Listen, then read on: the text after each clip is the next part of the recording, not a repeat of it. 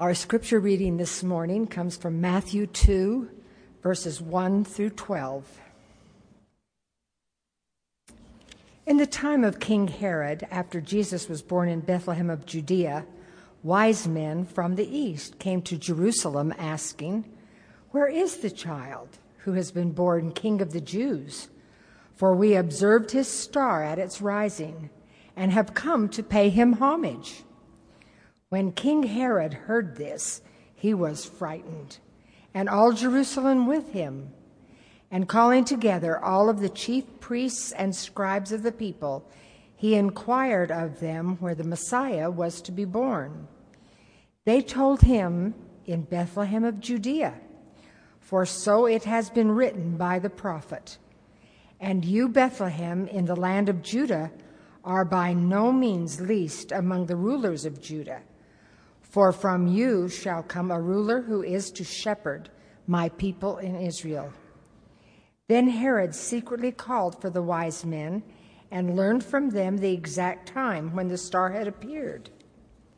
Then he sent them to Bethlehem, saying, "Go and search diligently for the child, and when you have found him, bring me word so that I may go and pay him homage." When they had heard the king, they set out, and there ahead of them went the star that they had seen at its rising, until it stopped over the place where the child was. When they saw that the star had stopped, they were overwhelmed with joy. On entering the house, they saw the child with Mary his mother, and they knelt down and paid him homage. Then, opening their treasure chests, they offered him gifts of gold, frankincense, and myrrh. And having been warned in a dream not to return to Herod, they left for their own country by another road. Bless his words.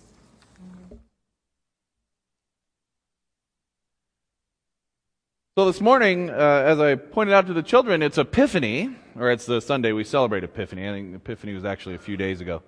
But it's really when we dig into the second birth narrative of Jesus. The first birth narrative, we heard most of the first birth narrative on Christmas, and that's told to us in the second chapter of Luke. And in Luke, that's where all the angels appear to the shepherd. Well, the angel appears to Mary and tells Mary the good news, and then Mary gives us her beautiful song about the poor being fed and about the rich going away wanting, and the God's justice will prevail through this child. And she sings her beautiful song, and she goes to Elizabeth, and we hear about all of that story, and then the no room at the inn story, that's all in Luke. And they go to Bethlehem because of a census that was called, we're told in Luke. And then that's where the shepherds come into it, and the shepherds come and greet the baby and probably get in the way and bring a lot of dirt into the house and stuff like that. This is a different birth narrative story, actually, that's told to us in Matthew. And if you were to read the two separately, we always put them together for Christmas, but if you read the two separately, you would see that they're two very different stories. In Matthew, the angel appears to Joseph. Mary does not have one line in the Matthew text, in the birth narrative. The opposite is true in Luke. In Luke, Joseph doesn't have any part to play at all in that story.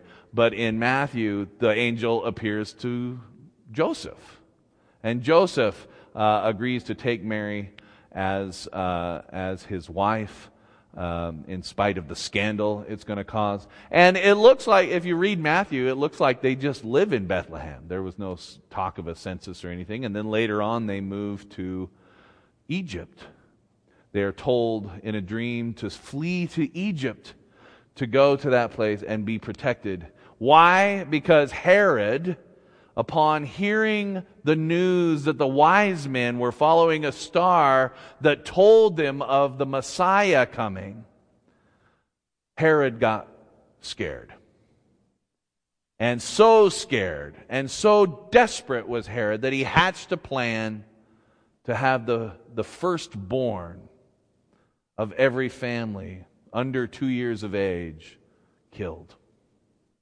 He felt threatened by the idea of a Messiah coming. And he hatched this plan. And so in a dream, Joseph was told to take the child and flee to Egypt. And this is after the story we heard today, the wise men who came from the east. And the east, they're referring to, is really Persia, probably, which is modern-day Iran, ironically. And it is out of Iran that these wise men, we don't know if there's three or not, bring their three gifts of gold, frankincense, and myrrh. And now why would a bunch of Persians be interested in a Jewish Messiah? Probably goes back to some 500 years earlier, 600 years earlier, when the Persians came swooping down from Babylon, and they took over Jerusalem, and they hauled everybody out of Jerusalem and sent them up to Iran, sent them up to Persia to live the exile into Babylon. And while they were there, no doubt, they shared their stories, they shared their hope, they shared their longing for a king who would return the Hebrew people to the greatness they once knew as a people back in the days of David.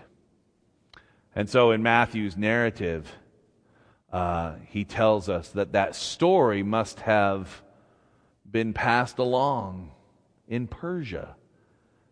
And some astrologers in Persia made note of a prophecy of some sort that brought them coming back from the land of exile down into Galilee, down into Judea, to see if the prophecy was true and to see this little baby. It's ironic, and it's meant to be ironic, that in Matthew's narrative, the Jewish king, their own king, the one who is there supposedly to look out for God's people, the Hebrew king, or he's half Hebrew, Herod, who is supposed to be in charge of God's people, is the one who's hatching a plan to kill the Messiah. And yet two foreign lands, not only two foreign lands, but two foreign lands that were once a place of oppression for God's people. Egypt, where after Joseph brought his brothers down into Egypt because of the famine in Canaan, and they set up housekeeping there. After Joseph died, several generations go by, and the Egyptian leaders forgot how Joseph saved Egypt, and the Hebrew people became too numerous, and so they enslaved them. And their cry to God was great in their oppression, in their enslavement, and God sent them a liberator, Moses. And Moses came, and after a long story, eloquently told by Cecil B. DeMille, after a long story, they were led out of slavery and back into the promised land. That's another long story, but the liberator came and released them from their captivity and brought them into the promised land. Some 1,500 years later, the Hebrew people were again dragged into exile into Babylon under King Nebuchadnezzar. It was only when a whole other king came along that they were allowed to return to their homeland and start to rebuild. once again coming back out of the oppressor's land into their own. And so you see in Matthew, there's a pattern here of reversal, of complete upturning, and kind of a retelling of the Moses story. But this time instead, they flee to Egypt for safety. But once again, the cries of an oppressed people come to God, and God responds by bringing a liberator in the form of a little baby, Jesus Christ, who came to set the captives free. You see, because God's people were once again under oppression, and this time it was Herod. Even though he was king of the Jews, he was appointed by the Romans. And if he didn't know Caesar personally, if he wasn't a friend of the family, if he didn't have a lot of money to give to the powers that be, he would not be in that position. And in that position, he exploited the Hebrew people, and he took their money, and he took their land, and he oppressed them in the same way Pharaoh oppressed God's people, in the same way Nebuchadnezzar oppressed God's people, and God won't stand for it. Amen? God won't stand for it. He sends a baby, Jesus Christ. The story is really about two reactions to this event. It's about God breaking into the world with a liberator. And there's two reactions. One that says, hallelujah. And one that says, oh no. Things are going to change now.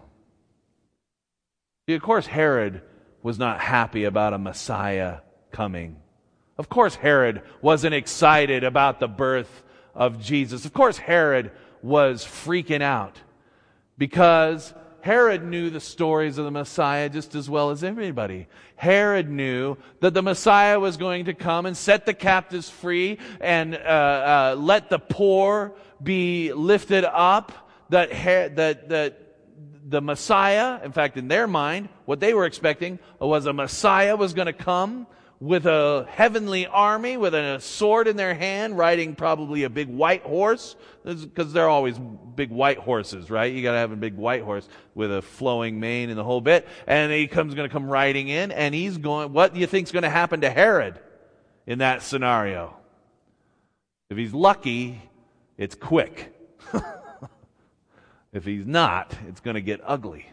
It's going to get medieval. But Herod knows that if indeed a Messiah has come, his days are numbered. Of course, he's desperate and filled with fear because his oppression is coming to an end. And then there's another reaction. Of course, comes from a foreigner, someone from Iran. Comes and beholds this remarkable thing that God has responded to the cries of God's people. Sent a liberator who will set the captives free. And their response is one of homage. It's one of being on the journey to discovery of what it all means. It's one of committing one's complete self. Now these guys, they happen to have a lot of money. And so they're offering up some pretty spendy stuff, right? Armani frankincense and Calvin Klein myrrh and nice gold and all that kind of stuff, right? The really good stuff. And they bring that. It's interesting. This is a little side thing, but it's interesting to me that Matthew, which the if we are to believe the authorship of the Gospel of Matthew, these are the writings of the tax collector, who probably had a lot of money himself, right? Because when you oppress people, you get rich. And tax collectors oppressed people. And so Matthew, he probably came out of that kind of wealth. It's interesting to me that what the book of Matthew tells us is that those who have need to offer that over to Jesus and give it up and lay that before the king. It's interesting to me that Luke, on the other hand, Luke, who always loves the poor. If you ever read, Luke is the poor man's gospel, right? Luke is always advocating for the poor. And who comes to Jesus in Luke?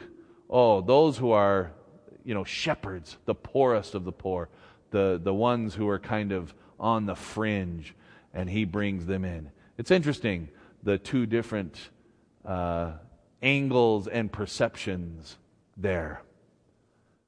But in Matthew, these wise men who have enough money to caravan, take a few weeks off work and caravan across the desert and come and find Jesus and offer them very expensive gifts.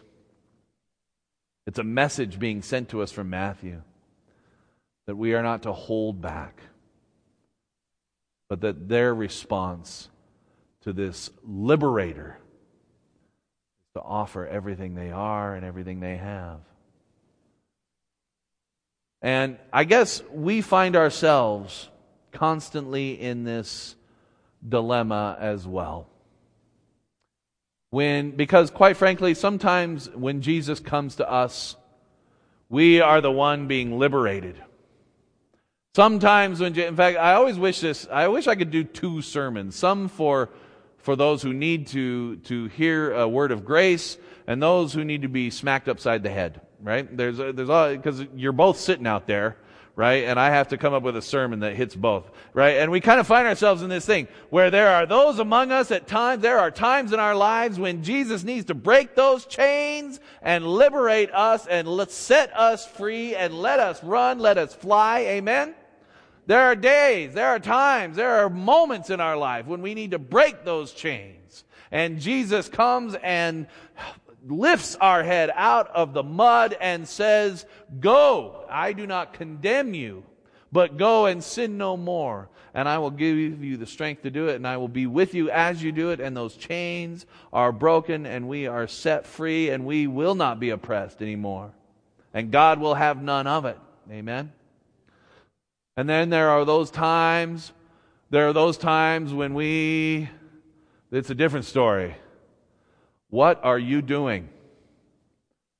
You need to stop. Get behind me, Curtis, because the things you are about are not the things of God. You do not have the kingdom of God in your heart. You are the oppressor. You need to humble yourself before the Lord. You need to repent of those things. You need to be smacked upside the head. And you need to return. You need to come home. You need to stop sinning. And repentance is literally to turn in a completely different direction. That's what repentance means. And we find ourselves in both of those positions. And we can react either as Herod reacted, or we can react as the wise men reacted.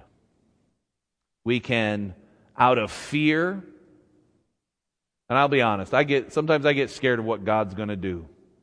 If I fess up, if I start to say, "God, this is really what's going on in my heart, this is really what's going on in my life," I'm scared of what God's going to do. I find myself in fear. But I can either seek Him, or I can do my darndest to push Him away. But you and I both know this doesn't work. Right? God pushes back. And so on this Epiphany, and every Epiphany, we are called to seek Him. To seek Him when we need our chains broken, to seek Him when we need to be humbled, when we need to adjust, when we need to seek again first the kingdom of God. To seek Him when we need to be lifted up out of the mire of our own oppression and our own depression and our own self-loathing, and we need to be told, you are glorious children of God. And we need to seek Him when we are being scolded and disciplined and told, you are on a wrong path and this is going nowhere good. Let me help you get back where you need to be. And it's going to be painful and it's going to be hard, but I will be with you because I love you. And we need to seek Him in both circumstances. That's what Epiphany is about. Amen. And so it's my prayer today that as we are given this glorious second narrative of Jesus' birth, given to us through Matthew, that we embrace its message of liberation, both from being oppressed and the bondage of our own sinfulness and our own shortcomings. Let us pray. Loving and gracious God, we come to you humbly, thanking you that you are the one who brings us freedom from all that would oppress us, that you hear our cry and you save us. We also thank you that you are a father or a mother who disciplines us, who helps us to grow, who points us in a new direction, and who helps us learn from our mistakes. Be with us. In the name of Christ we pray. Amen. Amen. We should have a song here, but I guess we don't. We forgot to put it in, so I am going to invite us to symbolically gather around Jesus' dinner table. And much the same way Jesus brought together His closest allies and friends. We think of the 12 disciples, but there were probably more there. There were probably a lot of women. And normally a Passover feast would involve a lot of women and children. There'd probably be a dog or two sitting around too. So we gather symbolically around that same table. And here at First Baptist Church, we are all invited to come to the Lord's table. Anyone who calls Jesus friend, regardless of your church membership or no membership of anything, you are welcome to partake of this table. It is God's gift to us. It symbolizes all that God was willing to give us to express God's love for us. The gift of Christ. And Christ said to us, I'm not holding back anything.